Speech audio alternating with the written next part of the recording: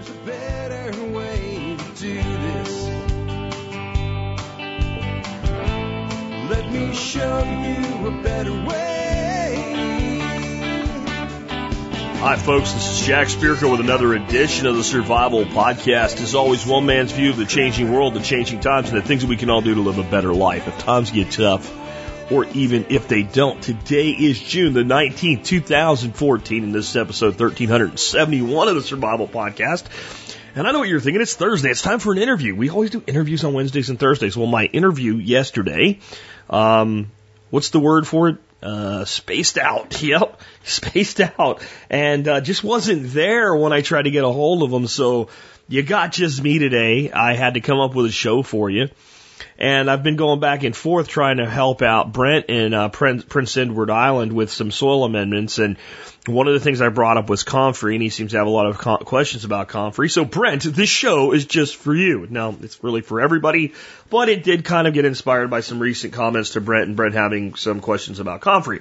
Figured I will take care of this for everyone at once. And it's a show we really should have done a long time ago because I call comfrey a miracle plant, and by the time I'm done today, you probably will too. You might have a new understanding of the slander campaign against comfrey as well. Before I do that, though, let's take care of our sponsors. They do a lot to help take care of you. Sponsor of the day, number one today, bulkammo.com. We have these things called ammo shortages. That's where, like, the gun grabbers start talking about new legislation or some kind of a shooting happens and they talk about new legislation and everybody buys ammo, or there's some blip in the supply chain and all of a sudden ammo prices go through the roof. The best way to not be affected by that is to have a good supply of ammunition on hand. Everything's reasonably affordable right now. Some people are predicting a collapse in ammo prices. I'm telling you, don't bet on that. It's still hard to get 22 long rifles. I get them where and as I can at reasonable prices, but everything else is pretty reasonable. Might be a good time to stock up. If you want to do that, check out bulkammo.com. With shipping so fast, it'll snap your head around how quick that ammo will be at your doorstep. Check them out today, bulkammo.com. Next up today, Safe Castle Royal, the original Survival Podcast sponsor. Safe Castle's been with us now for over 5 years. Amazing group, amazing operation, great people, great selection, and they give away their discount membership program to all members of our member support brigade. That's a $49 value, making your first year of the MSB $1. Think about that. I mean, we've been doing that together for over 5 years. That's a hell of a relationship in podcast and podcast sponsorship. And you should really check out Safe Castle if you never have. Safe Castle Royal. Your place to find everything in prepping, from practical to tactical and everything in between. Safecastle.com. With that, let's go ahead and take you on a journey through history to the year that was the episode, the year 1371. Edward the Black Prince in poor health and poor. Edward the Black Prince can barely move. Remember, this is a guy that's ravaged France in warfare. He caught dysentery that turned into dropsy, a buildup of water in the legs, also known as edema. After directing the massacre of the town of Lemoyne from his litter, he is giving up administrative duties in Anquet in present-day France. He is out of ducats and returning to England. He will linger for another few years and die in 1376 at the age of 45. So the guy that battle after battle could not take down goes down to disease. He didn't even die from the Black Plague. He lived through that, but dysentery and edema. Here's Alex Shrug's take, who puts these together for us at TSP Wiki. In the Middle Ages, you make money by beating people up and taking their stuff. For nobility such as the Black Prince, he must go to war as an excuse to make his money, either by plundering enemy provinces or conquering neighboring lands and expanding his tax base, or marrying into a family that controls vast lands that can be exploited. The reputation of the Black Prince in France is bad and will remain so until the modern day. In England, he is viewed as in a more favorable light. I have a lot of takes on that. So he's viewed as by a favorable light in England. Why? Because he killed people on England's behalf. See, it's not just the victors that write the history. Each nation writes their own history. I mean, if you think about the angle that we've been fed about, let's say, the Vietnam conflict, and our men that fought in Vietnam and our men that died in Vietnam, their sacrifice was worthy, it meant something, and it did to the men around them, okay? But in the end, we lost that conflict. We lost the Vietnam War. And no amount of feel-good, rah-rah flag waving will change that. We lost that war. We went in there. There was a North and South Vietnam.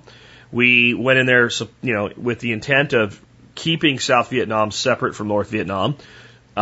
We left. The country is now united, and it was united under the leadership of the North Vietnamese. We lost the Vietnam War. But you wouldn't know that. And when you say something like that, do you know what people say? That you're not patriotic, and that you're talking down about the men who fought, like you're putting down the veteran. Well, the veteran isn't the one that wanted to go in the first place. The veteran is the one that started the war. The veteran isn't the one that put the rules on the war that made it impossible for us to win that war. And the veteran had no control over the fact that we went to another country that, frankly, really didn't want us there. So it has nothing to do with the veteran. It just has to do with the angle from history that you look at it. But if you grew up like I did during the 70s and 80s and all the movies that were made about the Vietnam War, we looked like heroes and we looked like winners. Well, there was a lot of heroism, and I'm sure on both sides of that war. But in the end, we weren't winners. And when you say, well, we won every battle but lost the war, you still say we lost the war. We need to be very careful on how we analyze anything historical based on who is giving us that information. Because the side that is writing about itself will always write better of itself than it was. And it doesn't matter if that side won or lost. The more things change, the more they stay the same. Anyway, with that, let's go ahead and get into the main topic of today's show, comfrey. This is not a permaculture show, though it will appeal to permaculturists. It is not a herbal medicine show, though it will appeal to those who like herbal medicine. And it's not a homesteading show, but it should appeal to those that like homesteading. So if you like any of those, you should like this show. And if you don't like any of those, I don't know what to tell you. Other than give it a shot, maybe this will be a good entry point for you, because it's such an easy thing to grow. It has so many functions, and it's so easy to understand how and why it works. But I want to start out with, well, what exactly is comfrey? I mean, it's a plant, duh, right? But what is it? I mean, where does it come from? What is it about comfrey that makes it unique? What does its taxonomy come from? Well, it's in the Cyphrum is the species, which is basically all comfreys are Cyphrum. And you hear Cyphrum officinale, which is the wild form of naturally reproducing comfrey. And there's other wild forms of other subspecies. But it's in a family. So you have species and family and taxonomy. And the family is borage, the borage family. And that means that things like borage are related to comfrey. And if you look at borage and its leaf structure and how it feels and its little flowers, it's very similar. So there's this broader family that comfrey's part of. It has similar appearing plants that are of other species. And some of those species have been used at times to make crosses with different varieties of comfrey to create hybridization that we'll talk about in a bit. And the interesting thing about that hybridization is that it actually creates a sterile plant that does not reproduce from seed, which for people that are concerned about having comfrey spread too much is quite useful and quite valuable. And there's some other advantages to hybridization we'll talk about in a bit. But it's just basically an old world, if you want to call it that, plant. And it's been used for thousands of years medicinally. And that's its most traditional long-term use is a medicinal, actually also as a pot herb. People just ate it flat out. And it's also been used as a livestock fodder, but it's really just because it grows so prolifically. And in traditional use, they were all using this Cyphrum officinale whatever was local to their area, because that's what they had. There was not a lot of hybridization going on thousands of years ago, and that's how. The reason I'm even telling you that is to understand that's how long this stuff's been used, with nobody falling over and dying of liver cancer from it, and yet we're told today that comfrey is toxic. And the way that it's presented in all of the literature that you read online by the traditional medicine world is that it's like super dangerous. Like if you might as well be eating foxglove digitalis because it'll kill you dead if you consume it. And the research on this that leads us to believe this is thin.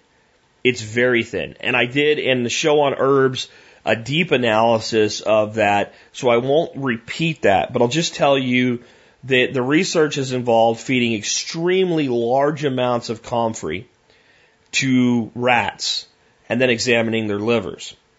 And that the liver of an adolescent rat is not like that of a human being. And it's not a good analog. And if you want to look at a good analog of comfrey, or a good analog to human beings with the functioning of the body, you would find it in swine. That the pig is actually very closely similar to us biologically, far more so than a rat. And that hogs are routinely fed comfrey as part of fodder, and the hogs that are slaughtered after consuming comfrey have livers that are just beyond beautiful. And when you butcher animals, and this is something that many people just don't understand, if you butcher animals, and I have butchered my share of animals, when you remove the entrails of a healthy animal, it is very clear that that animal is healthy. When you remove the entrails of an animal that's really, really sick, that's evident too. And when an animal's health is like, you can tell. Now, I'm sure that you could put slides under a microscope and show definitive differences, but a healthy liver, a healthy heart, those two organs are very good indicators of overall health. And when you look at one, you know that it's healthy. And when you have butchered wild game and you become accustomed to that, and then you take part in butchering an animal that was, feedlot raised and that type of thing, instead of something that's pasture raised and fed supplemental grains as only as necessary and things like that. An animal that doesn't get to eat, like a chicken that doesn't get to eat insects. When you butcher one of them, you know immediately, even if that animal looked healthy, that animal's health is just not where it belongs. So this is not, definitive biological research, but what I'm telling you is the animals that I have opened up that have had comfrey as part of their diet, their livers look magnificent. And to me, that matters. I know it's only anecdotal evidence, but to me, that matters a lot. I feel there's only two explanations for why comfrey has been so vilified by the establishment. It is either just nanny state, teacup crap run amok. We found one thing that might be wrong maybe sometime somewhere, so, oh my God, call in the troops and protect everybody. Or it's an outright slander campaign because the damn thing is so effective. And it replaces the need for so much. And I also think we're being lied to about something else. I'm going to talk about the healing power of comfrey on wounds and injuries and things like that, especially skin injuries, and a bit, but what the explanation is well, the comfrey has allicin in it. Now, allicin is in a lot of other plants. It's pretty high in comfrey, but it's in pretty big concentrations in a lot of skin creams and things like that. And they don't have the healing power of comfrey. They just don't.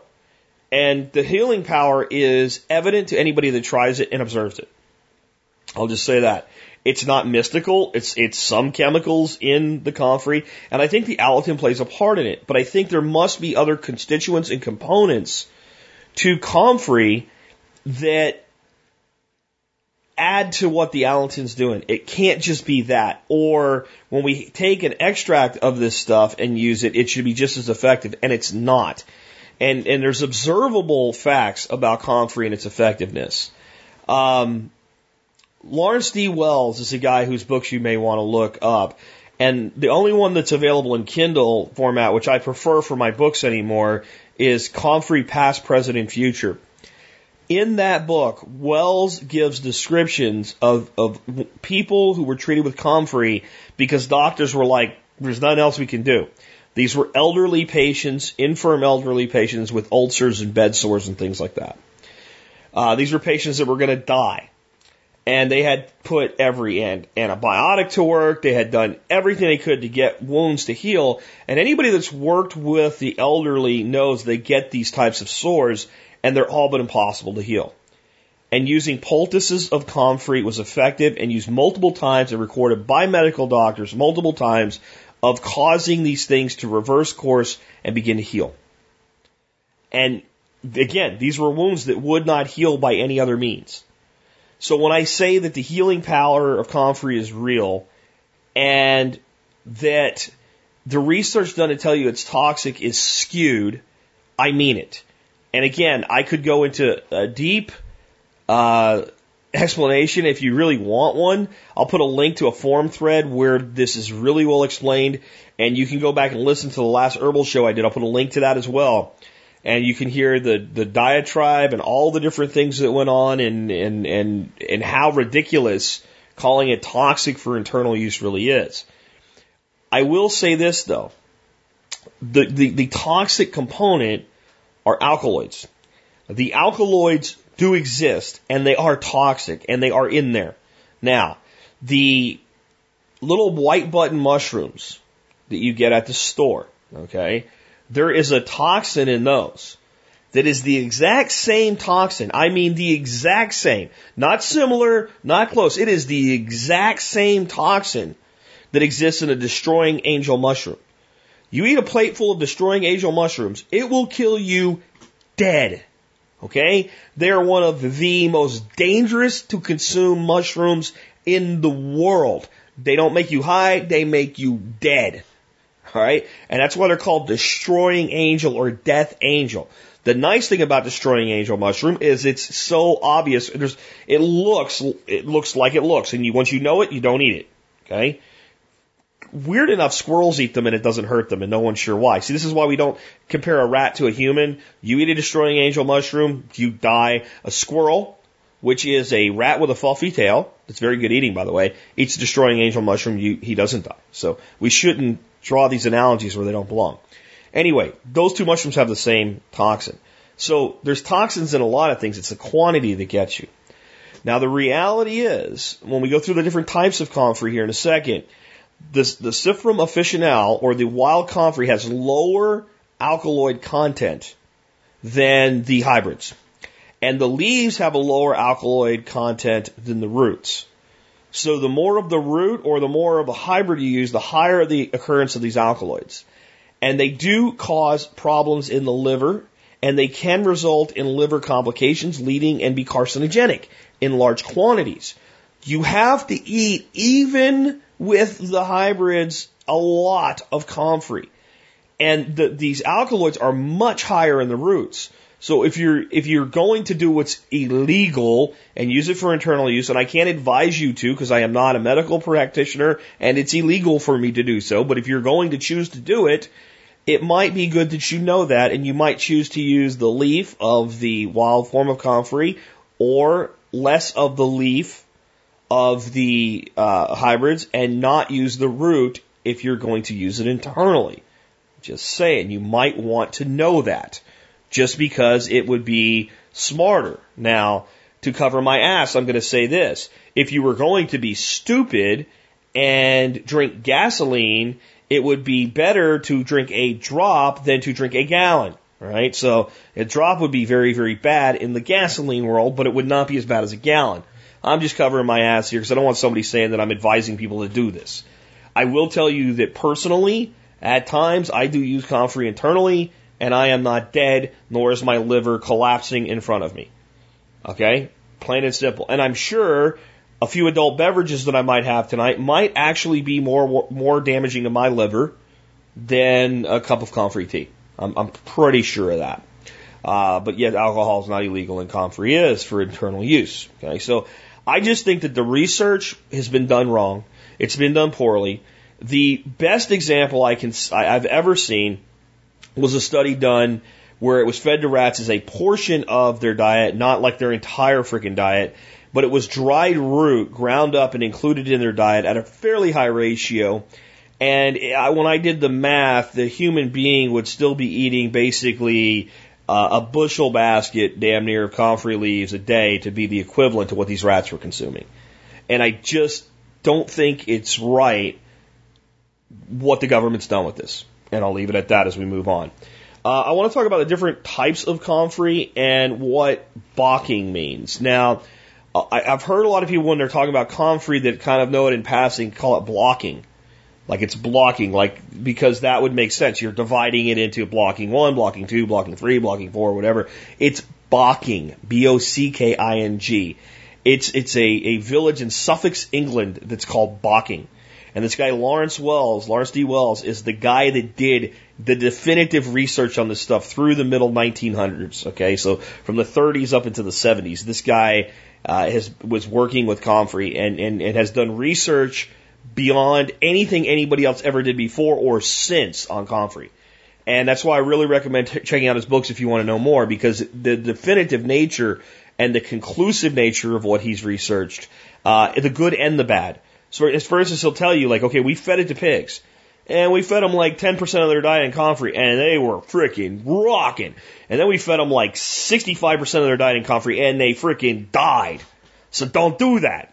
All right. So just so you get an understanding, right? So it's not like it's like this guy is like a quack or something. This guy's a definitive researcher that's pointed to the thresholds and where you go into the danger zones of things and things like that. He was also a huge advocate, though, of the human consumption of comfrey in developing worlds, because comfrey is anywhere from 26 to 35% protein. And there is no other vegetable source of protein that grows as a leaf that's perennial, that regrows, that could be cut 3 or 4 times a season, okay, that can be propagated from roots, from cuttings, over and over and over again, and so easily grown that gets close to that. It is one of the highest sources of natural protein in the vegetable kingdom that there is. You can say whatever you want about bees and beans and peas and stuff like that, but you have to replant those every year. You have to replant them every year. So he was a huge advocate of doing more research on comfrey for human consumption and making it part of what was to be done in the third world, and all of a sudden comfrey ends up with this huge malicious campaign against it as being dangerous. That could be another reason. Because, I don't know, there's a lot of money in feeding people in the third world, actually, if you look at it.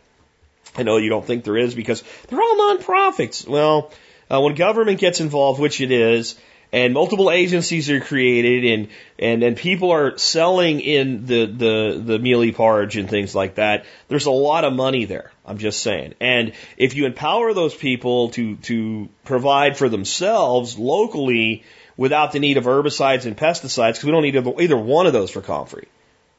And you can do all your fertilizing with manure, and you can feed the comfrey to the people and to the livestock providing manure. Well, you start to really break down that chain. So I'm not a conspiracy theorist. I'm not saying there's anything to that. I'm just saying that as weird as the whole thing appears, how malicious the attack has been, and how wrong the attack has been, and how many things are proven far more dangerous than comfrey, even based on the research used, are completely considered okay for internal use, and comfrey isn't. It makes you wonder. What was the whole thing? Things that make you go, I had a buddy that used to talk about things once in a while, and he'd talk about something that's kind of nasty and go, things that make you go, Buh. That's just a little aside there. So in the comfrey world, we have what I call 4 main types of comfrey. We have true Cyphrum officinale, which is the original wild comfrey, balking 4, balking 14, and right? And that's I'm dead serious when I say because they're like some taxonomist, some botanist somewhere knows what it is, but that's the normal reaction from people. The Cyphrum officinale reproduces from seed, like most plants do. And it is best used for fodder and for medicinal use, because it does have lower alkaloids, but it will spread with seed, and because of that, it can become quote-unquote invasive, though I think that's a little bit overstated, because it only spreads if you let it flower, and if you really want to maximize the root production of comfrey, you actually want to cut it before it flowers. But, it's going to one little flower here and one little flower there, and some seed gets away, and some of it's growing in some place you don't know about. And yeah, it can show up everywhere, but if I'm going to have something show up everywhere, I'm kind of okay with it being comfrey. But it is, if you have especially the suburban gardener that has a little backyard, and has a neighbor that's going, well, I don't know where all this crap came from. Why the hell is this growing in my yard? I want my true green chem lawn. Like that. I can understand where you really wouldn't maybe want to grow that. But that's what that is. Then there's a whole bunch of balkings. And if you read Wells's work, you find out there's far more than 14 of them. So what happened to 1, 2, and 3? Well, 4 and 14 have become the two that people most prefer, and therefore they're used pretty much to the exclusion of others. So balking 4 is generally more frequently used as a fodder crop, a crop that's used for goats to feed on, for instance, or for sheep to feed on, or for cattle to feed on. Either planted in an area that you take the cuttings from and bring them to the animals, or you quickly graze them past and then put them on regular pasture, or put out as a mix in their pasture with other things. It's very similar to 14, honestly. 14, though, is the one that permaculturists and backyard organic gardeners prefer.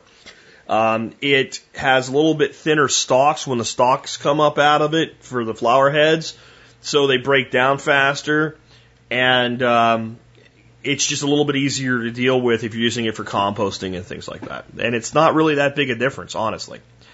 It is also said that in some cases, a lot of animals that won't graze 14 will graze 4, as though there's some kind of taste or characteristic to it that they just don't appreciate as much in the 14 that they do the 4. Looking at it, you can tell a bit of difference. And it's not a huge difference, but 4 is kind of a rounder leaf, a more rounded shape, and 14 is a little more pointed. And when you look at them side by side, you're like, oh, okay, 4, 14.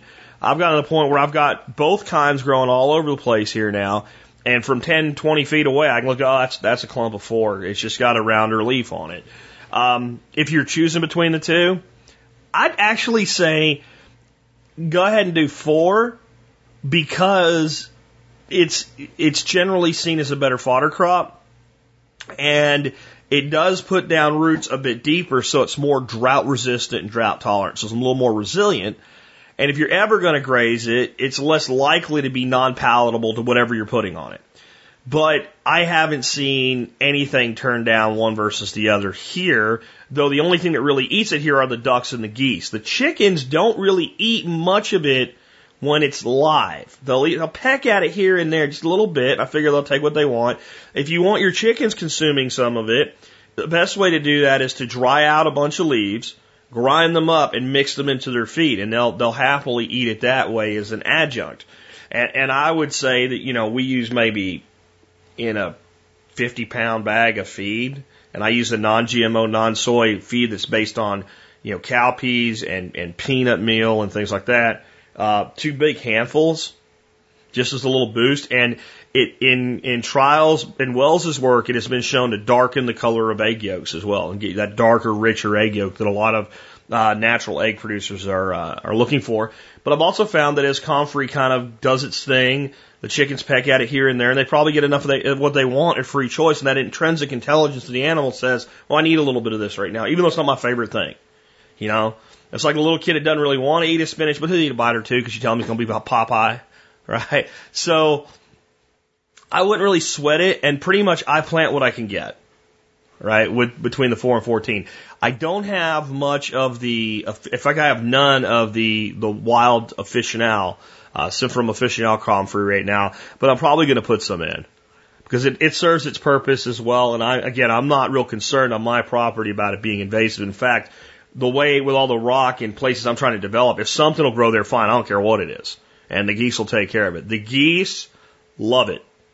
The geese will take a huge plant and they'll take it to the ground where I'm like, I know there was a comfrey plant here. And I finally look and I'll find just the ribs of it laid sprawled out, and it grows right back. You can cut your comfrey several times a year and you won't have any problem. More on that in a bit. So that's the different kinds, the 4, the 14, the officinal. There's a lot of times you'll find comfrey And it's a comfrey plant of some sort. And you kind of look at it and go, it's not Cyphrum officinale, and it's not a hybrid. It's small leafed. I don't know. And to me, those are just another form of the same beast, and they have uses too. And I would use any of them for just about everything I'm going to talk about today. Just some might be better than others for certain things. The big thing with 4 and 14 is fodder crops and is fertility crops is they have bigger leaves. So bigger leaves, more production from one plant, more fertility, more fodder. That's what I like them more for that rather than not being invasive. When it comes to propagating it, the wild comfreys and the comfreys can be produced from seed. And they're the only ones that can, and it has a reputation of being very difficult to do. And if that were so, no one would worry about it being invasive. It's not difficult to do.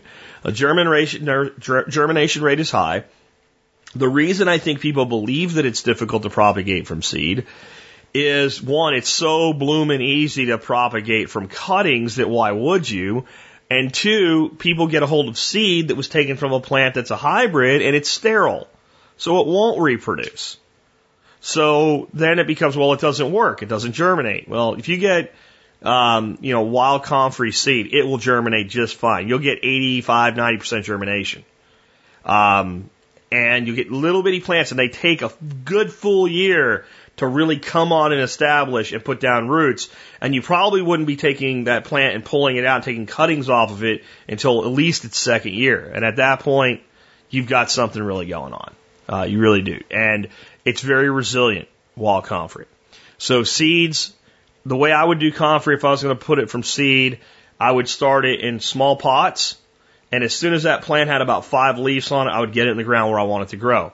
And I wouldn't put it anywhere unless I want it there for a long time, like forever. There are some ways to get rid of it, but it's tough. I'll just tell you that. And sometimes when you think you've gotten rid of it, 4 months later, the phoenix rises and up the leaves come from that one little piece of root that survived in the ground.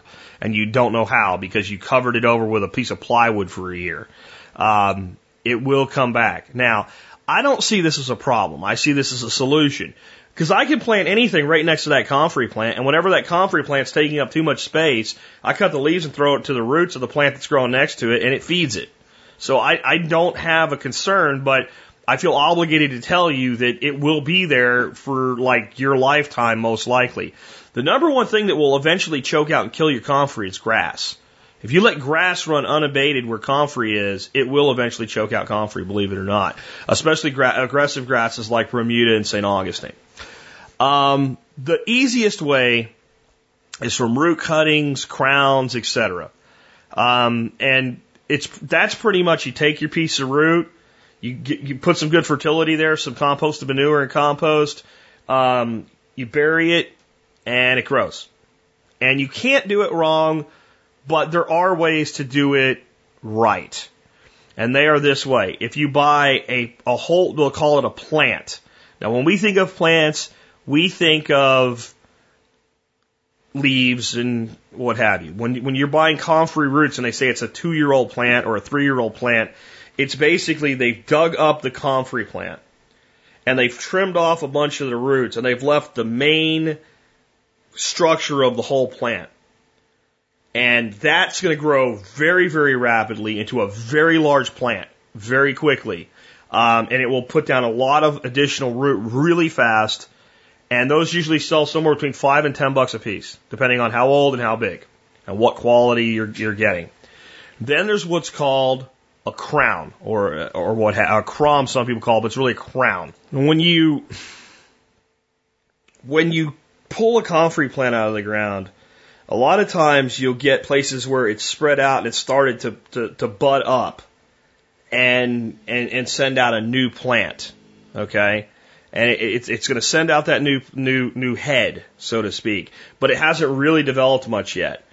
Sometimes you'll get a big nodule like that that's not even begun to come up out of the ground yet, but it's kind of got its own little nucleus going on. And you cut that off, that's called a crown because it's got more going on than just a root cutting. So you've got the whole plant or you've got a crown. And then you've got your root cuttings, and that's below that point all those pencil-sized and up pieces of root that are sticking out. When you go to propagate a full-size plant, you cut all that off, and each one of those root sections, a couple inches or larger, you can plant that. If you're planting a crown or a plant, you put it in the ground as it would grow. The obvious part that would be up goes up, and everything else goes down. Plant it a couple inches deep, and it'll go from there. Again, you really can't do this wrong, but these are the right ways to do it, the best ways, the best practices. When you're planting a root cutting, you've got something that looks like a piece of a pencil, a broken piece of a pencil, either a little thinner or a little thicker, about that round. That, you dig a hole about 2 inches deep, and you lay it horizontal. Not straight up and down, horizontal. The reason being is that will get the maximum amount of hair roots coming out of it and going laterally into the ground as it creates its own new crown and begins to grow up. And a root cutting turns into a big plant pretty fast, but not as fast as either a crown or a whole plant. Now, my preference, and this is, I'm going to give you a list of suppliers. The guy that I've been most happy with is Coast Comfrey.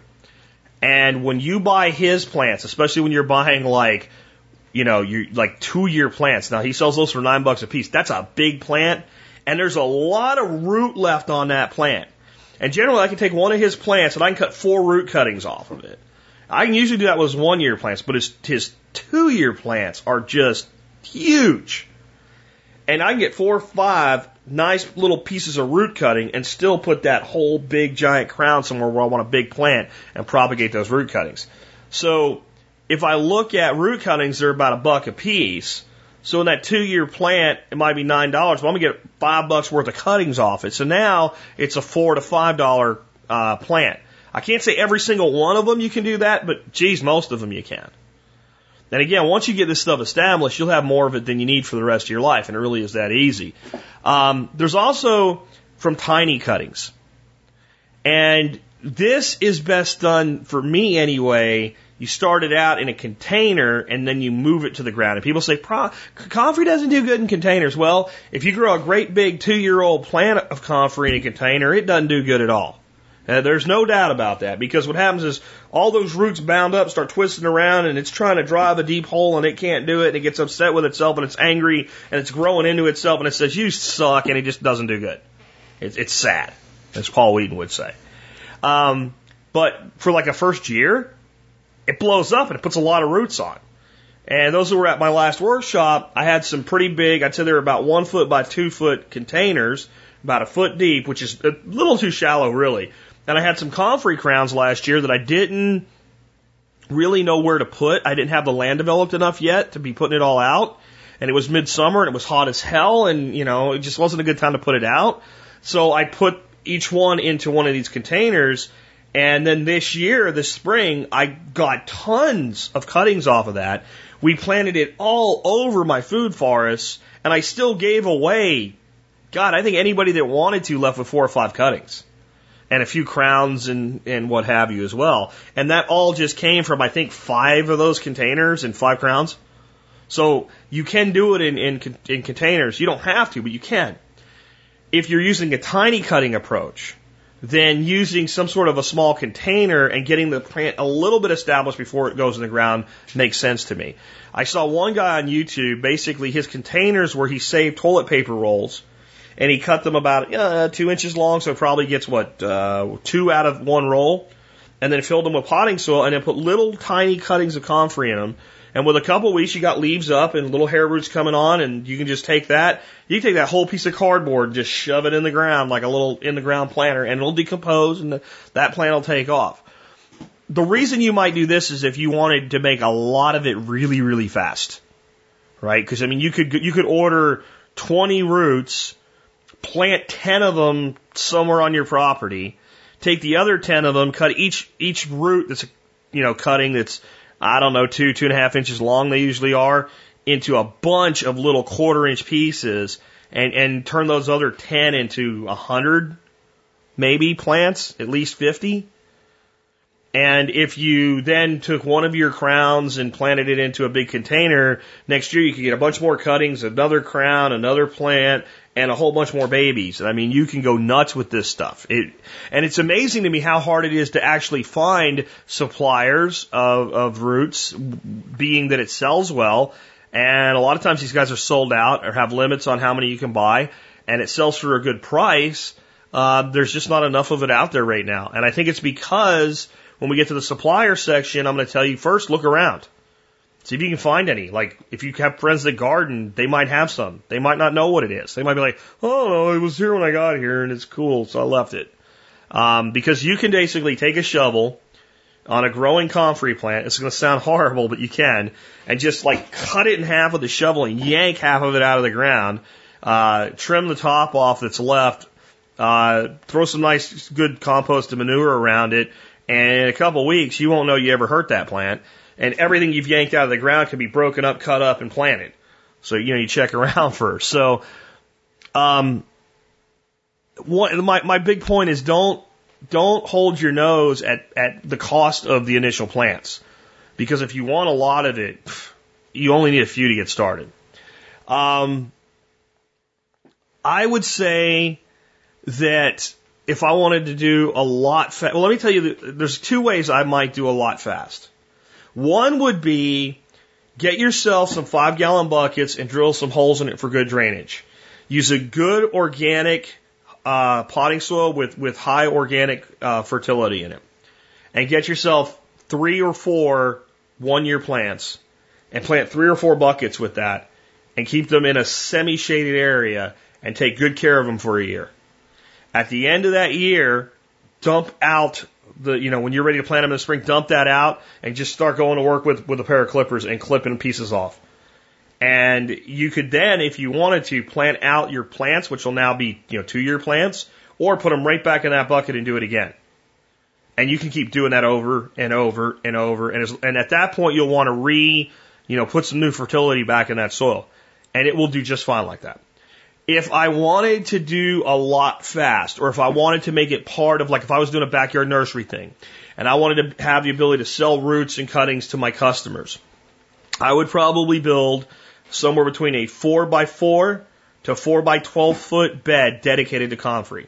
I would use a good sandy soil mix, something along the lines, if you're talking to your, whoever you buy soil mix from, this is kind of the ratio I'd look at. Like somewhere in the neighborhood of like 50-50 cushion sand to compost. I mean, that would be perfect. 60% compost, 40% cushion sand, 40% compost, 60% cushion sand, somewhere in there.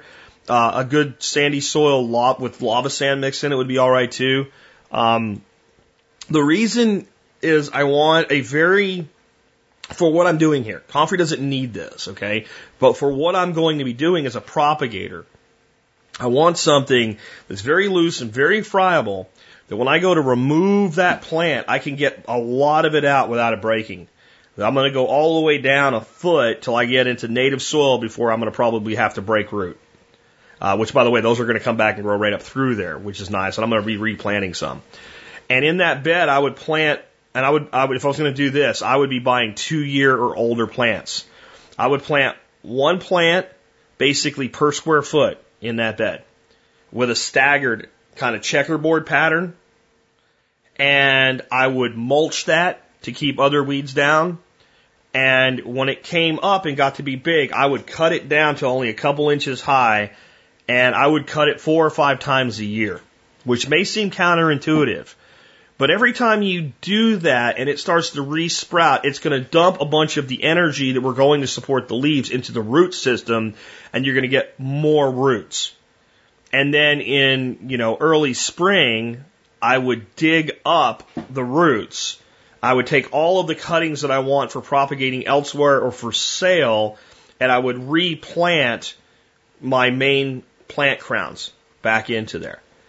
And I probably just wouldn't sell, 2, 3-year-old plants. But what you could also be doing is if you had multiples of these, propagation for propagation. So you have your 1-year plants here, your 2-year plants here, your 3-year plants here. By the time you get a 3-year plant, you've got a huge plant. That'll bring a lot of money. So you might then sell that off and be bringing your seconds and bringing them up that way. Right? So you could have 4 or 5 beds doing this.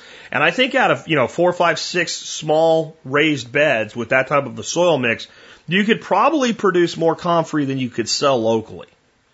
I don't think you even need that much. I think you could do this with 1 bed and just sell cuttings. Just sell cuttings. Root cuttings and crowns. Root cuttings $1 a piece, crowns $2-3 a piece. Or just use it for your own propagation. And that would be the number one way that I would personally do it, especially in a small scale, suburban environment, semi-rural environment where you don't have a ton of land. And in that type of soil mix, it will grow beautiful, long, deep, straight roots. And I would do that raised bed with 2x12s. So that gives you 11.5 inches before you're down in native soil, which is a long way for that root to go before it even touches native soil. And if I wanted to get crazy, I might even raise that bed up a little bit more. You're going to have to keep it irrigated. I would go ahead and I would put in a grid pattern, PVC pipe that would probably paint to protect it, or I would use the gray, what's called brown pipe. It's gray, UV stabilized. I would drill around each plant, I would drill a couple 1/8 inch holes, and then I would set a timer on that. A little cheap plastic timer, turn your water on, you set your timer for, half an hour, and I would drip irrigate it that way.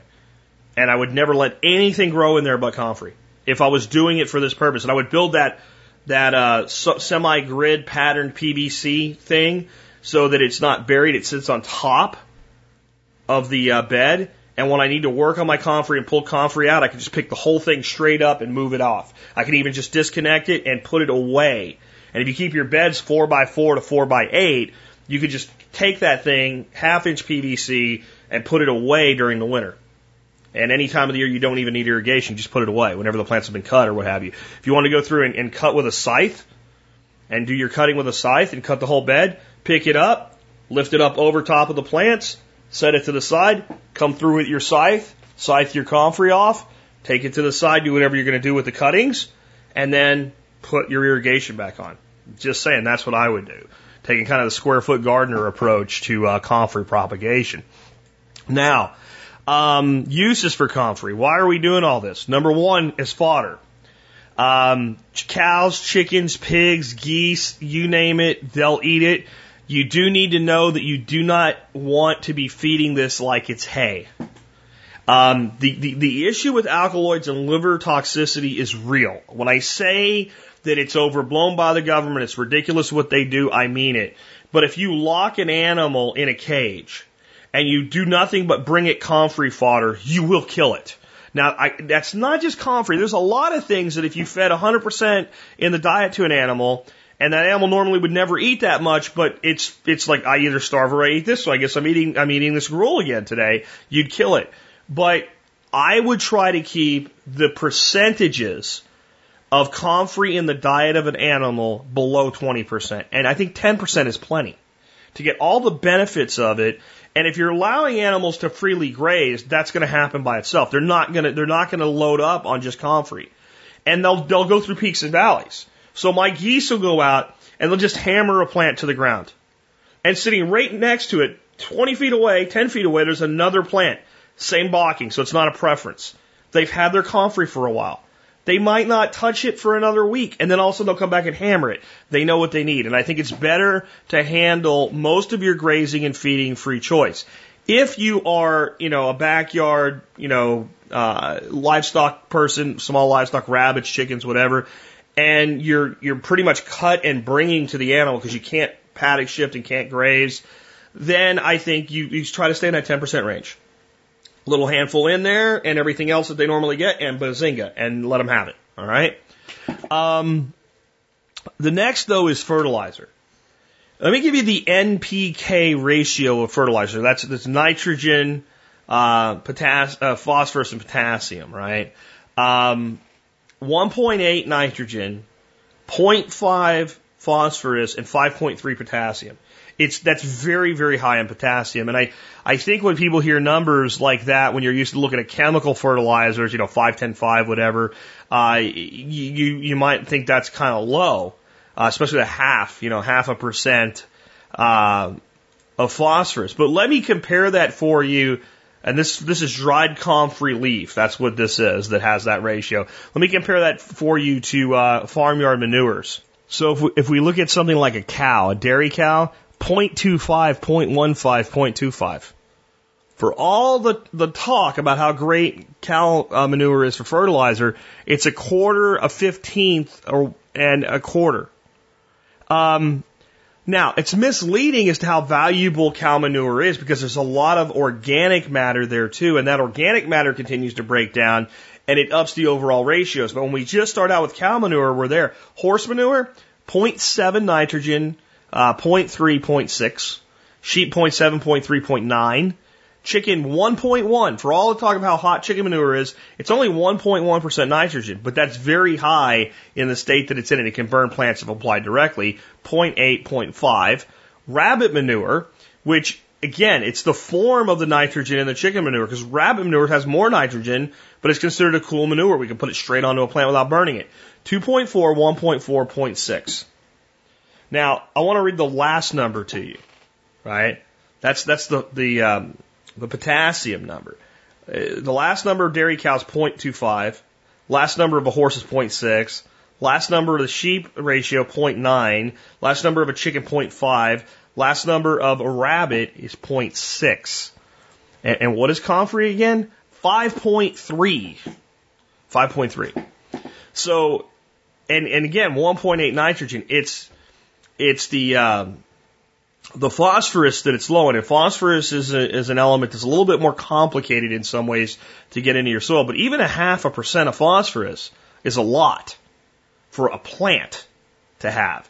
And it's very bioavailable. I mean, the reality is there's probably plenty of phosphorus in the rocks and minerals that are in your soil. Your plants just can't naturally get to it. And if your soil is alkaline, then there's not a lot of breakdown of that phosphorus into bioavailability, and comfrey can get it.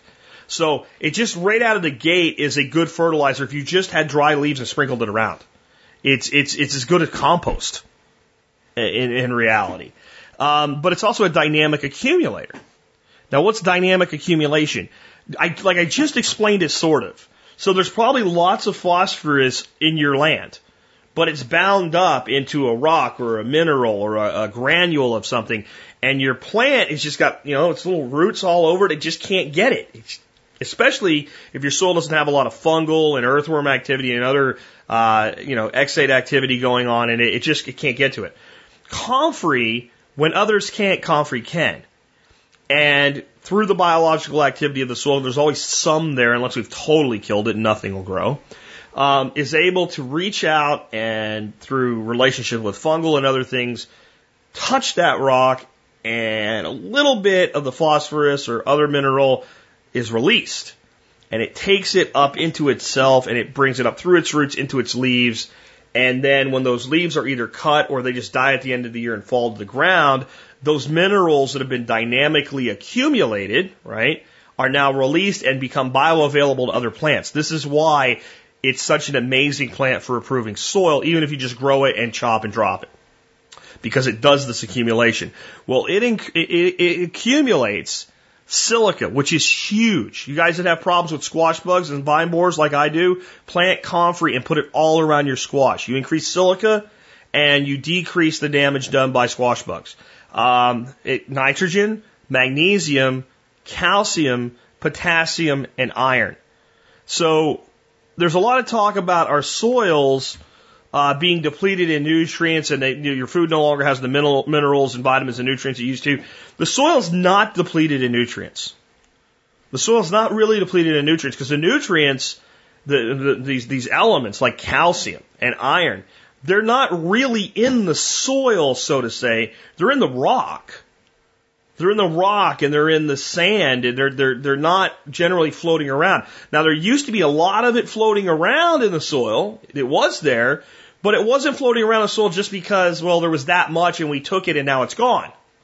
It was floating around in the soil because the soil was alive with worms and nematodes, both beneficial and bad, with protozoa and bacteria and fungi.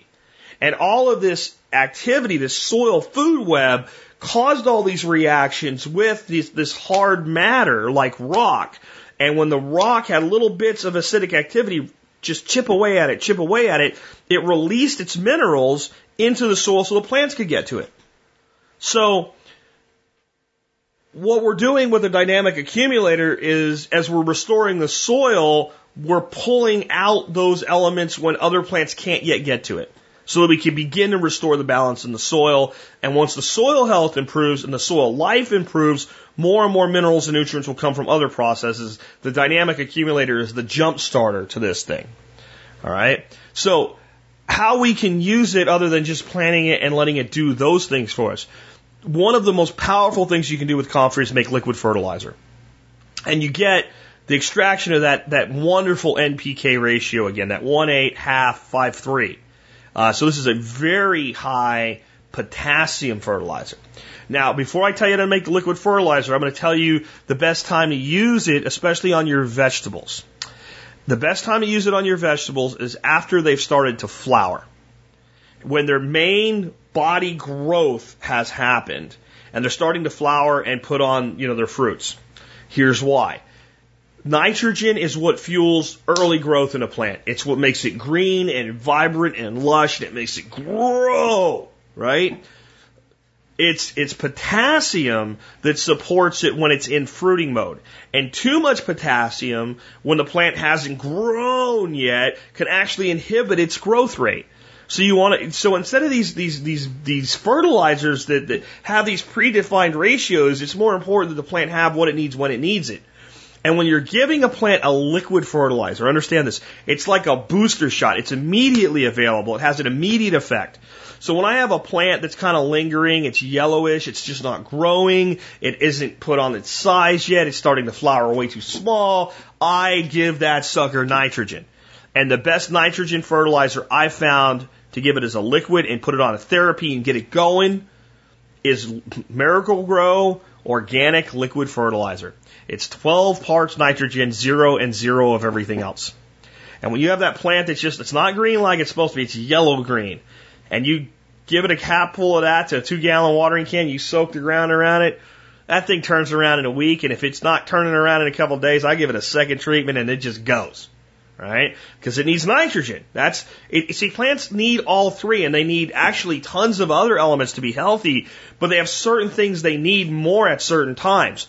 When your chickens are babies, okay, and they're in that early growth spurt, if you think about how fast a chicken grows to an adult size, they put the growth rate of a human being to shame. I mean, it's insane. And all that rapid growth needs protein. Because it's muscle growth, and it needs protein to fuel the muscle growth that supports the skeletal structure that's coming up, right? So you feed them a higher protein feed then, and as they go into layer mode, you change the feed to a lower protein ratio. Right? This makes perfect sense with a bird. You're like, oh, okay. Well, plants work the same way. Now, I'm not saying that we should be trying to extract things from our soil and make sure it's not there, but I'm saying when you're providing supplementation, because that's what bird food should be for your chickens. It shouldn't be their diet. It should be a supplement to their diet because they can only get so much from the land. It shouldn't be all on that. So you're supplementing them with something that's got a higher protein ratio during the high growth rate. Supplement your plants with nitrogen early and supplement them with potassium as they're into productivity. All right, so this fertilizer I'm going to tell you to make, use it after the plant's put on its primary growth. Not all, just its primary growth. So the way you make this is easy. You home brewers, you probably have a bucket that you could sacrifice to do with this already. A bottling bucket. 5-gallon bucket with a little, like a little drain tap at the bottom. And there's all kinds of places you can get little drain taps and build this. You can make a great big one out of a garbage can and get a thing at Home Depot to put a hose bib on it or whatever. But whatever you make it out of, set it on something high enough or make it small enough that you can lift it when it's full. You can open the bottom up and drain the liquid out of the bottom. You do not want to have to take the lid off and dip it out because it is going to stink. It will not work for catfish bait, but I imagine if you could figure out a way to make it work for catfish bait, it would catch lots of catfish because it stinks as bad as any catfish bait or chum you've ever smelled in your life. It stinks. It's black, inky stink. But oh my God, is it wonderful. Take your 5-gallon bucket or other container and fill it about 80% of the way with loosely packed comfrey leaves and stems. Not packed in there tightly, just like loosely packed. So there's lots of room for water. Fill it almost to the top with water. Put a lid on it because it is going to stink. After about 4 weeks, and really it's at premium 6 weeks on, the liquid that comes out of the bottom when you open it will be an inky, black, stinky goo. Dilute that 15-to-1 with water. So you can see that you make, by the time you figure out the leaves are breaking down, releasing some of their liquid, the water, in a 5-gallon bucket, you're making about 4 gallons.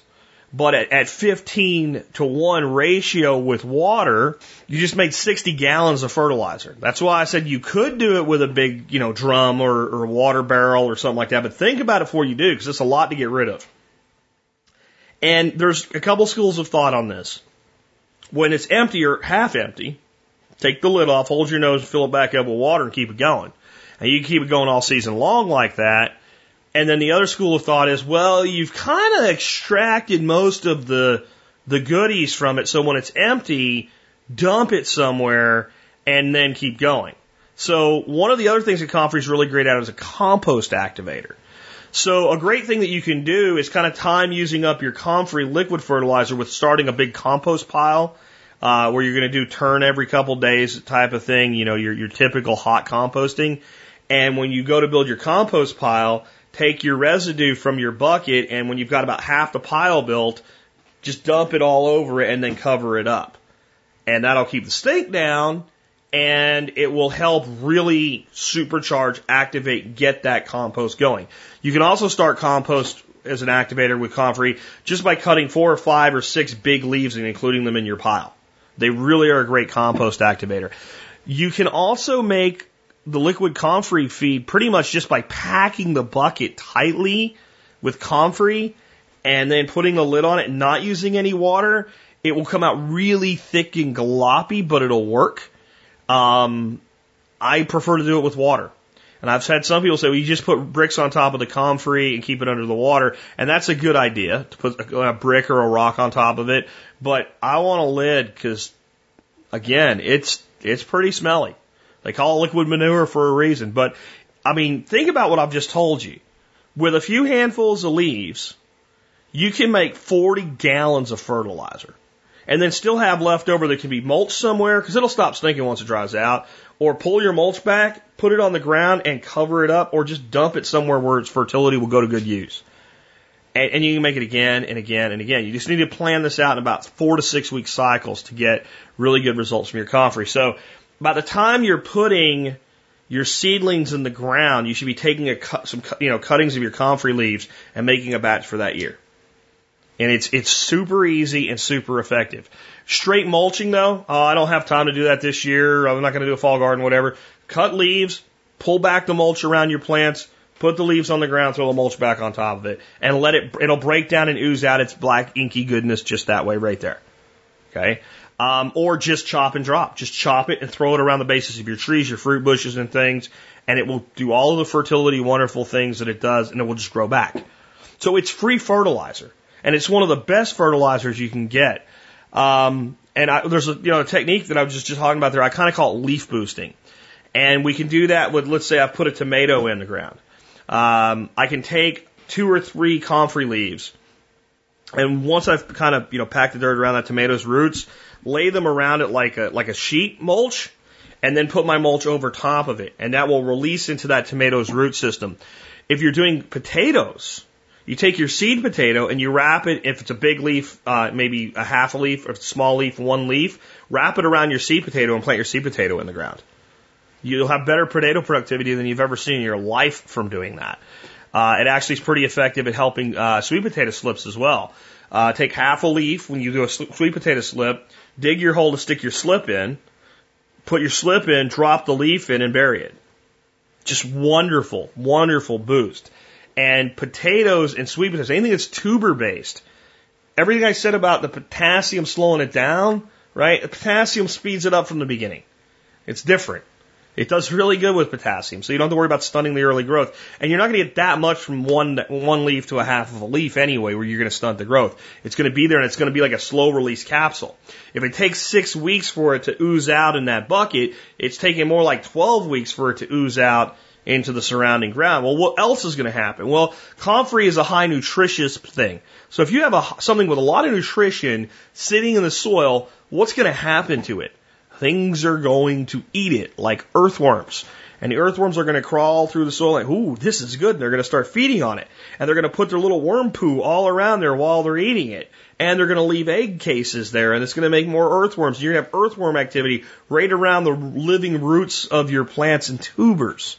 It just doesn't get any better than that. So it's like bait to bring in the fertility producers and the soil turners that do all the work for you while you sleep.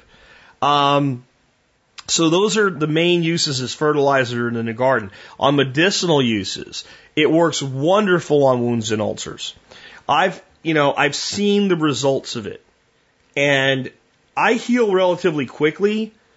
So, I'm a little skeptical, but I scratch and cut and dig and hack myself and burn myself on stuff all the time just because of the type of life that I lead. And I can tell you flat out, if I take comfrey leaf, fold it over a couple times into a small thing, put it over a small wound, throw a Band-Aid over that versus just put a Band-Aid on or leave it be, it always takes longer to heal versus the comfrey leaf. Comfrey and plantain both work good for that. In fact, a small piece of plantain leaf and then a comfrey over top of it and a bandage is probably the best thing in the world you can do to help a wound heal. You add a little slab of honey on there, man, you really got something going on. On bites and stings, I've seen it work really, really well. I demonstrated it here when we dumped out all those containers I was talking about. They were sitting in my greenhouse, and that got them up and big and happy and growing before everything out in the yard did. And I had one sitting on the ground, and the fire ants thought, oh, it's cool in here. They water it every day. It's loose and friable soil. There's holes in the bottom we can crawl in. This is a great house. So about 50 billion fire ants made a house out of one of my comfrey things. And I'm like, they got to go. So you have this big matted mess of tiny hair roots and big comfrey roots. And we're out there with a hose, and I got one bite out of all those fire ants. One got me on the wrist. And you can see it start to swell up right away. Big white, fire ant bite. And I just grabbed one of the comfrey leaves, mashed it up, and started rubbing it on there. And we had a circle of people around us. And by the time the people on the far end of the circle came over to look at it, it was gone. There was no trace of the bite left. Try that aloe vera. I'm just saying. So bites and sting, it's effective. I'd say it's not effective as plantain. Plantain I found to be the most effective thing to put on a bite or a sting, but you could do worse than mashing up the two together and putting on a sting. I will tell you, some people say that comfrey can be irritating to the skin. I've never seen anybody have that reaction, but with anything you're putting on your skin for the first time, you may want to test it. And if you're thinking about using it for bites and scrapes and skins, you may want to use a little bit, put it on an area, put a Band-Aid over it for 20 minutes, take it off and look and see if you have any reaction in that one small area. I'm talking a very tiny area, just so you know before you need it whether or not it's safe for you to use. But I haven't met anybody that says, I put comfrey on my body and I broke out in a rash. I guess anybody can be allergic to anything. Some people I think are allergic to, like, oxygen. We call them politicians. It's the only explanation I have for their behaviors. On broken bones and sprains, generally the way this is done is wherever you have the break, this day and age you're going to have a cast. So I don't know how much use it can be in that situation, because getting to it, I'm not sure how you would. Where I've heard most people talk about using it with breaks is the breaks that doctors don't do, like you break your little toe or something. They're like, dude, it's just the way it is. And wrapping it up with comfrey and wrapping a Band-Aid around it. Comfrey actually means bone set, or to knit together, bone knit, because it was so traditionally used for this. With sprains and hairline fractures, that type of thing, where they don't put you in a cast, that's where it's really at its best. And what's done then is you wrap the area or cover the area that's affected in comfrey leaves and wrap it in an ace bandage. And this is something Science craps on everything herbal, but nobody disputes this works because it works so well, it's impossible to dispute. So it works really well for that. With sprains, the same type of thing. Sprains and bruises, cover the area with leaf, wrap it with an ace bandage. Internally, this is considered illegal again to market or suggest the internal use of comfrey, but it's been used as a long time, and one of the things it's used for is to tonify the liver, which it's supposed to damage. It's generally used in a tea. Again, if you look at the amount of comfrey fed to animals, where the testing was done to say it's dangerous, and what one would use to make comfrey tea to drink, you find it to be preposterous that the two are even compared. You're talking a quarter to a half of a leaf crumbled up and steeped in hot water. And then the leaf removed and then drink the water. It has a cucumber type kind of flavor to it. And it's usually used with other herbs. And I personally believe it's healthy for you. But again, I can't tell you to consume it because that's illegal. All I can say is for thousands of years it's been used that way and people didn't drop over dead from it. The other thing you may really want to consider, especially for wounds and for bruises and for sprains, is making an oil or a salve. The one problem with comfrey, in the way I've described, put it on there, throw a Band-Aid over it, is it moves around. Sometimes it's places where it's hard to do that. You know, I usually cut myself, little minor scrapes and cuts are usually on my fingers, and if they're not out at the tip of the finger, like down by a joint or something, it's a little bit harder to hold that leaf there. And comfrey leaf is not, like I said, I've never seen it cause irritation to the skin, but it's a little prickly. So it doesn't exactly feel good, especially a big old clump of the leaves like wrapped around your arm if you're spraying your arm or something. So if you make a salve or an oil, you can rub the area and then wrap it. And I should also tell you that it's recommended you not use it for more than 10 consecutive days that way. Because of the alkaloids will go through your body and go to your liver and make you dead. That's the story anyway. I wouldn't use it for years. If you're wrapping the same place in comfrey salve for a year, you got something really wrong, you need to go see a doctor. But I think 10 to 14 days is a recommended maximum topical use consecutively of comfrey. You'll need to check with your healthcare practitioner or do your own research to learn more on that. But oil and salve is really pretty easy to do. I would generally use about a half a pound of this is not dry leaf. This is green leaf. You'd use less if you were using dried leaf. And if you're buying it, you're going to end up with dried leaf. But fresh leaf, about a half a pound of wet green leaf, chopped up coarsely, and then put into a pot and covered with about a cup to a cup and a half of olive oil.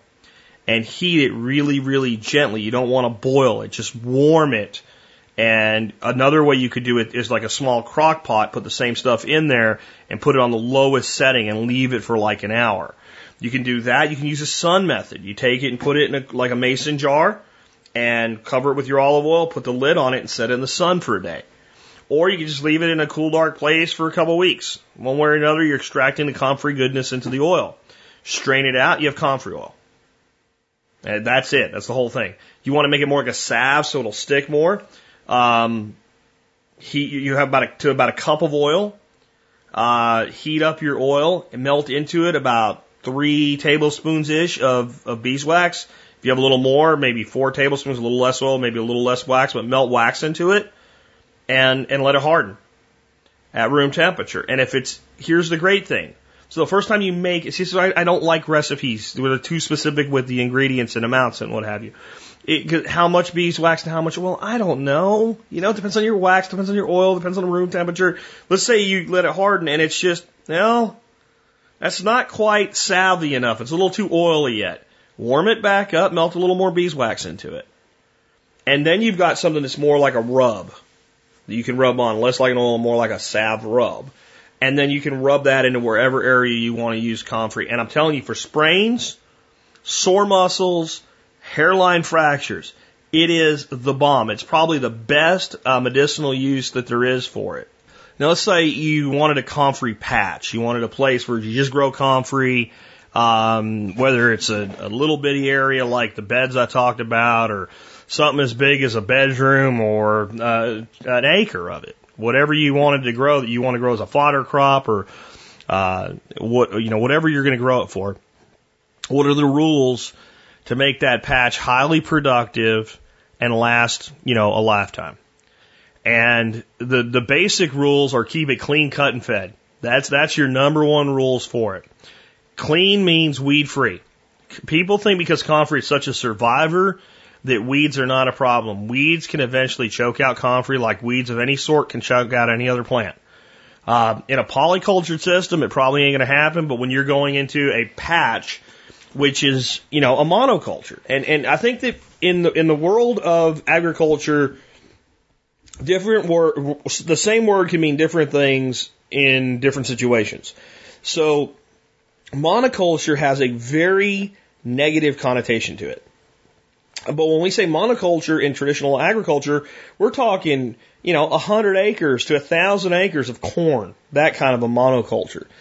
Then what we have what I call like patchy monocultures or patchy polycultures, a tenth of an acre comfrey patch that's surrounded by a massive amount of biodiversity. To me, it's a monocrop in that spot, but it's not really a monocrop because it hasn't displaced diversity. It's part of diversity in a patch. And in nature, we have patchy clumps that are dominated by one thing. I probably wouldn't ever grow an acre of comfrey, and if I did, I'd probably grow 10 1/10 acre patches. I would probably never even do this, but I'm going to tell you how to do it if you want to, because we need people doing it just for propagation to make the roots more available, honestly. But number one, clean, so weeded. Number two, cut. If you want maximum yield in leaf per year, and you want maximum development of roots per year, you do not want it to set flowers. Setting flowers takes a lot of energy for comfrey. So every time it's high enough that it's just about to start setting up stalks and flower, you cut it. And it'll grow right back. Think of it like grass. When you cut grass, you're not like, oh no, I cut down so much of it, it'll never cut. You're like, well, that's what you got to do. You got to cut the grass, and 2 weeks later, you got to cut the grass again. Well, it ain't quite 2 weeks, but 3 to 4 cuttings a year. So it must be cut, and it should be fed. It's another thing. It is a survival plant. It is like comfrey's like a survivalist hippie. It's like the Cody Lundeen of herbs, right? It just kind of sits there and doesn't really care. It's like, dandelion, you're growing next to me, cool, man. That's fine. It's not allelopathic in any way. It doesn't really choke anything else out. For all the talk of the invasiveness, other than it spreads by seed, it's not really invasive. It doesn't send runners out. It survives in shade. As long as it's not too hot and dry, it survives in sun. It survives in part shade and part sun. It survives when an animal eats it, and it doesn't really care. It's like, cool, dude, whatever. Well, the problem with that is we think since that's the case, and since it's so good at getting all these minerals and all, that it doesn't require organic matter. It needs things like compost and manure and mulches, and it needs good nutrient to run off of. For it to be able to go down and mine silica off of a rock or iron off a rock, it needs nitrogen.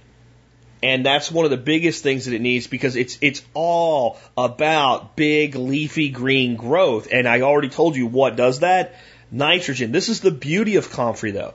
If you give it a nitrogen source and you cut it and you feed it to an animal, it improves the nitrogen content of the animal's manure, which you're going to then use as fertilizer to feed other crops and back to the comfrey.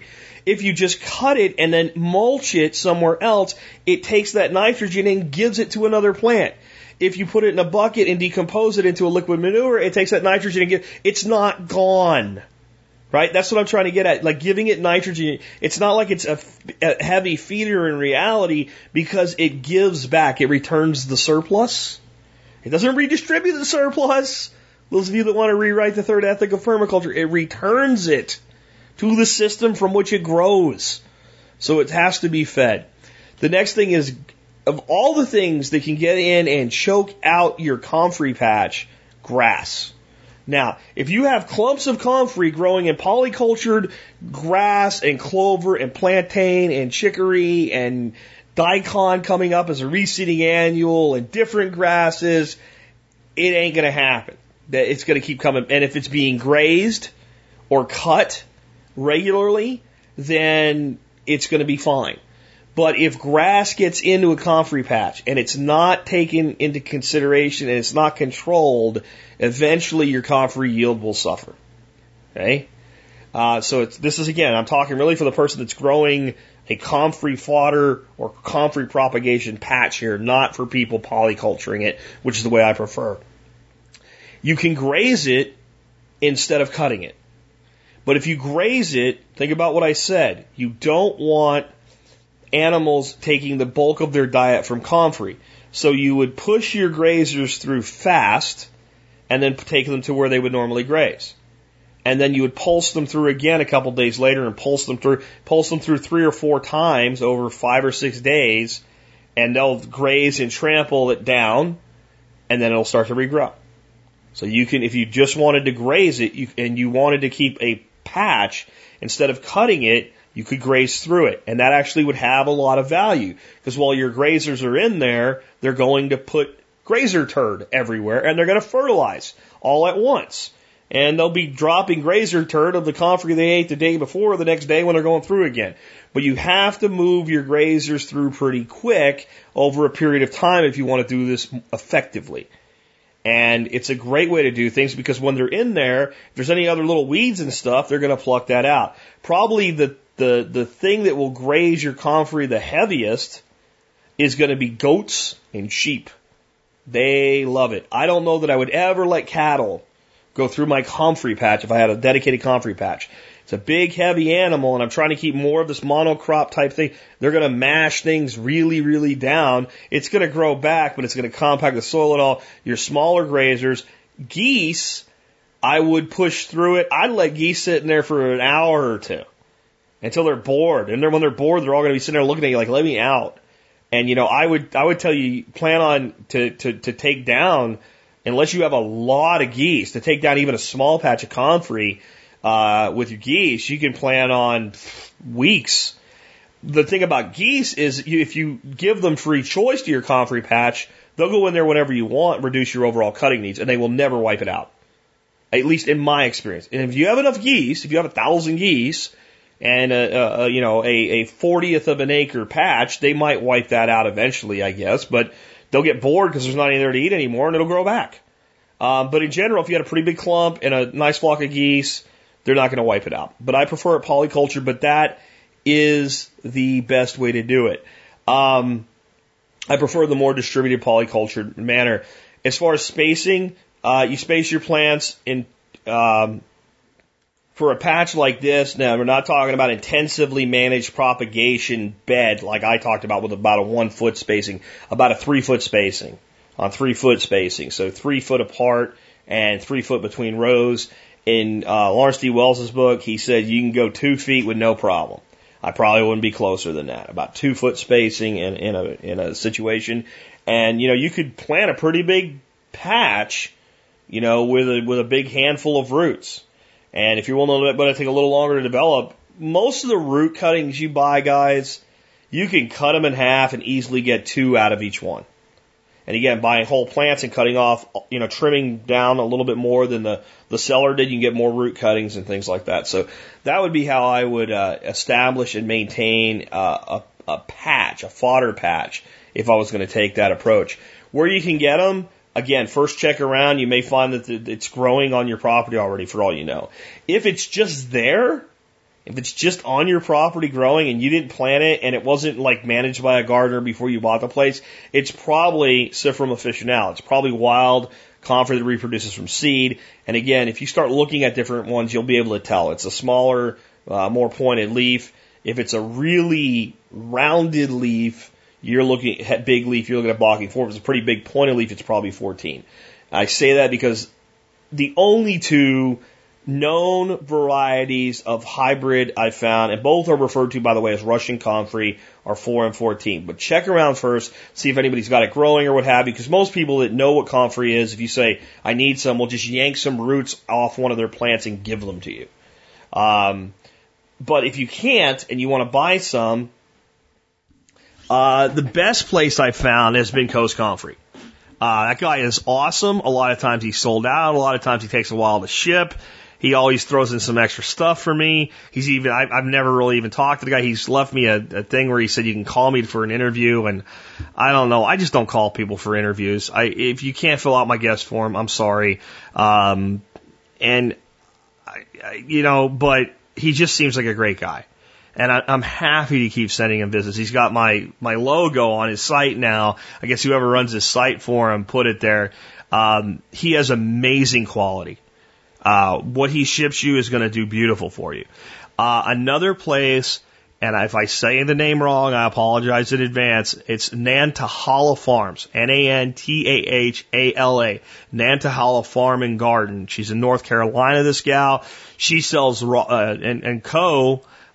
He sells 100% Bocking 4, which if you made me pick one, that's what I would pick. I'll use whatever I can get, but I would probably pick Bocking 4 as my go-to because it's more drought resistant, more aggressive root systems, and generally a little bit better for fodder.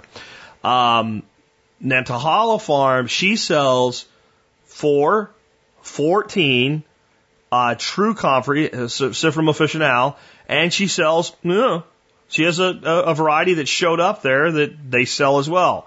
She even calls it invasive, just to give you a clue, but she sells that too. And so those are all available from her, and she sells some other things as well.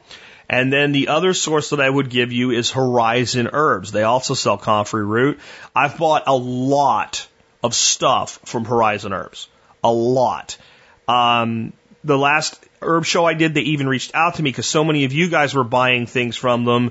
They were like, wow, so their owner reached out to me and I still haven't heard back now. It's weird how people do things like this.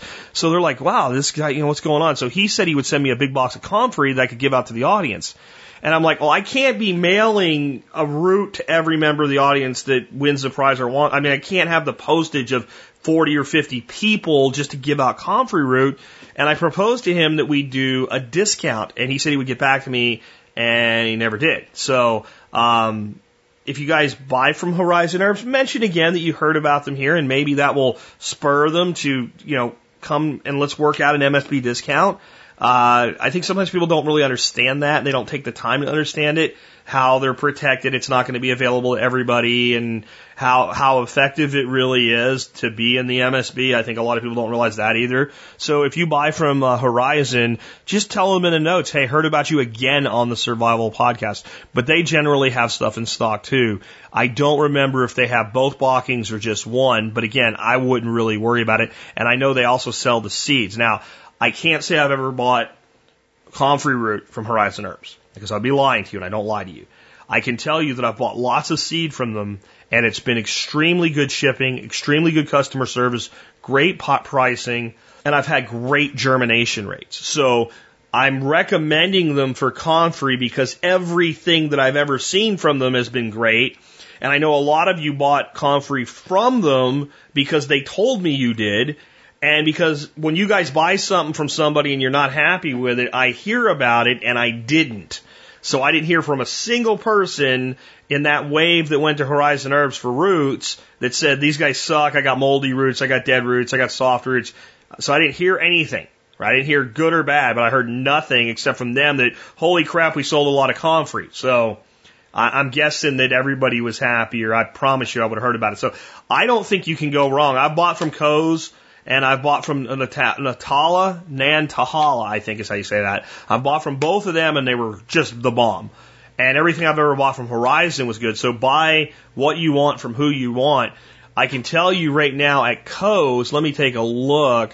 I wanted to buy some more. I shouldn't tell you guys this. I should get out there and buy my own first. Right now, he's selling 2-year plants. It looks like you have to buy 50 of them. I'm not really sure. Or maybe he's just selling, I think there's no quantities based on that. $9 each on 2-year plants and $14 on 3 to 4-year plants. I've never seen one of his 3 to 4-year plants. I bet it's a beast. I bet it really is a beast. But just to give you an idea, right now he's doing root cuttings, 10 for $11, 50 for $42. That would be a lot of root cuttings. His crown cuttings, he's doing 10 for $22. 1-year plants. And 1-year plants are, I'm telling you guys, his 1-year plants, I think he's got 2-year plants. He's calling 1-year plants. They're big plants. $44 for 10. So my math says that's $4.40 a plant. That's pretty daggone good. Nantahala, she's doing, I think, $5 a plant, and her plants are really nice. Balking for $5 each for large root cutting plants. So I recommend both of them. But sorry, Nantahala, Co is the man. He really is. So if I had to rank my producers, I'd go Co, Nantahala, Horizon, only because I've never actually ordered from Horizon Herbs. Anyway, guys, hope you enjoyed today's show. I hope you're considering planting some of this now if you grow anything.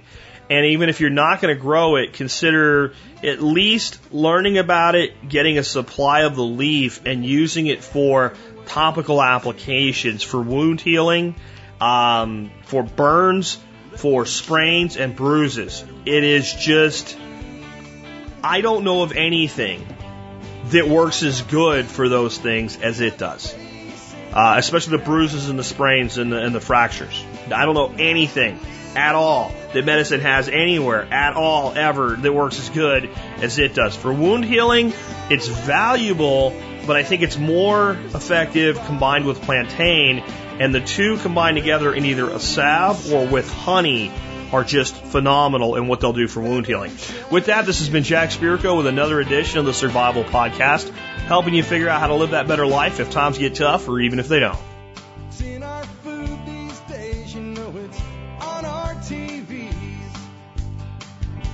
Sometimes we forget we are what we eat. I don't know the answer. It's like there's nothing I can do.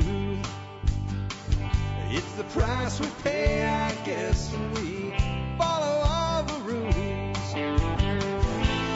There's a better way to do this.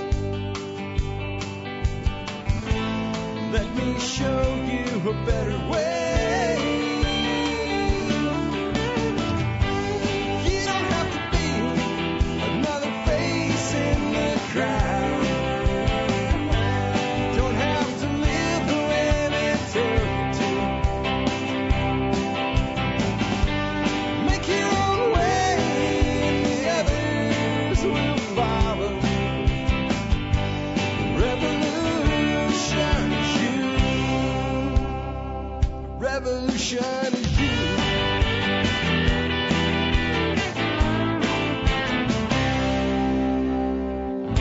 Someday we'll realize our children just can't pay. 'Cause nobody up there cares. They're living for today.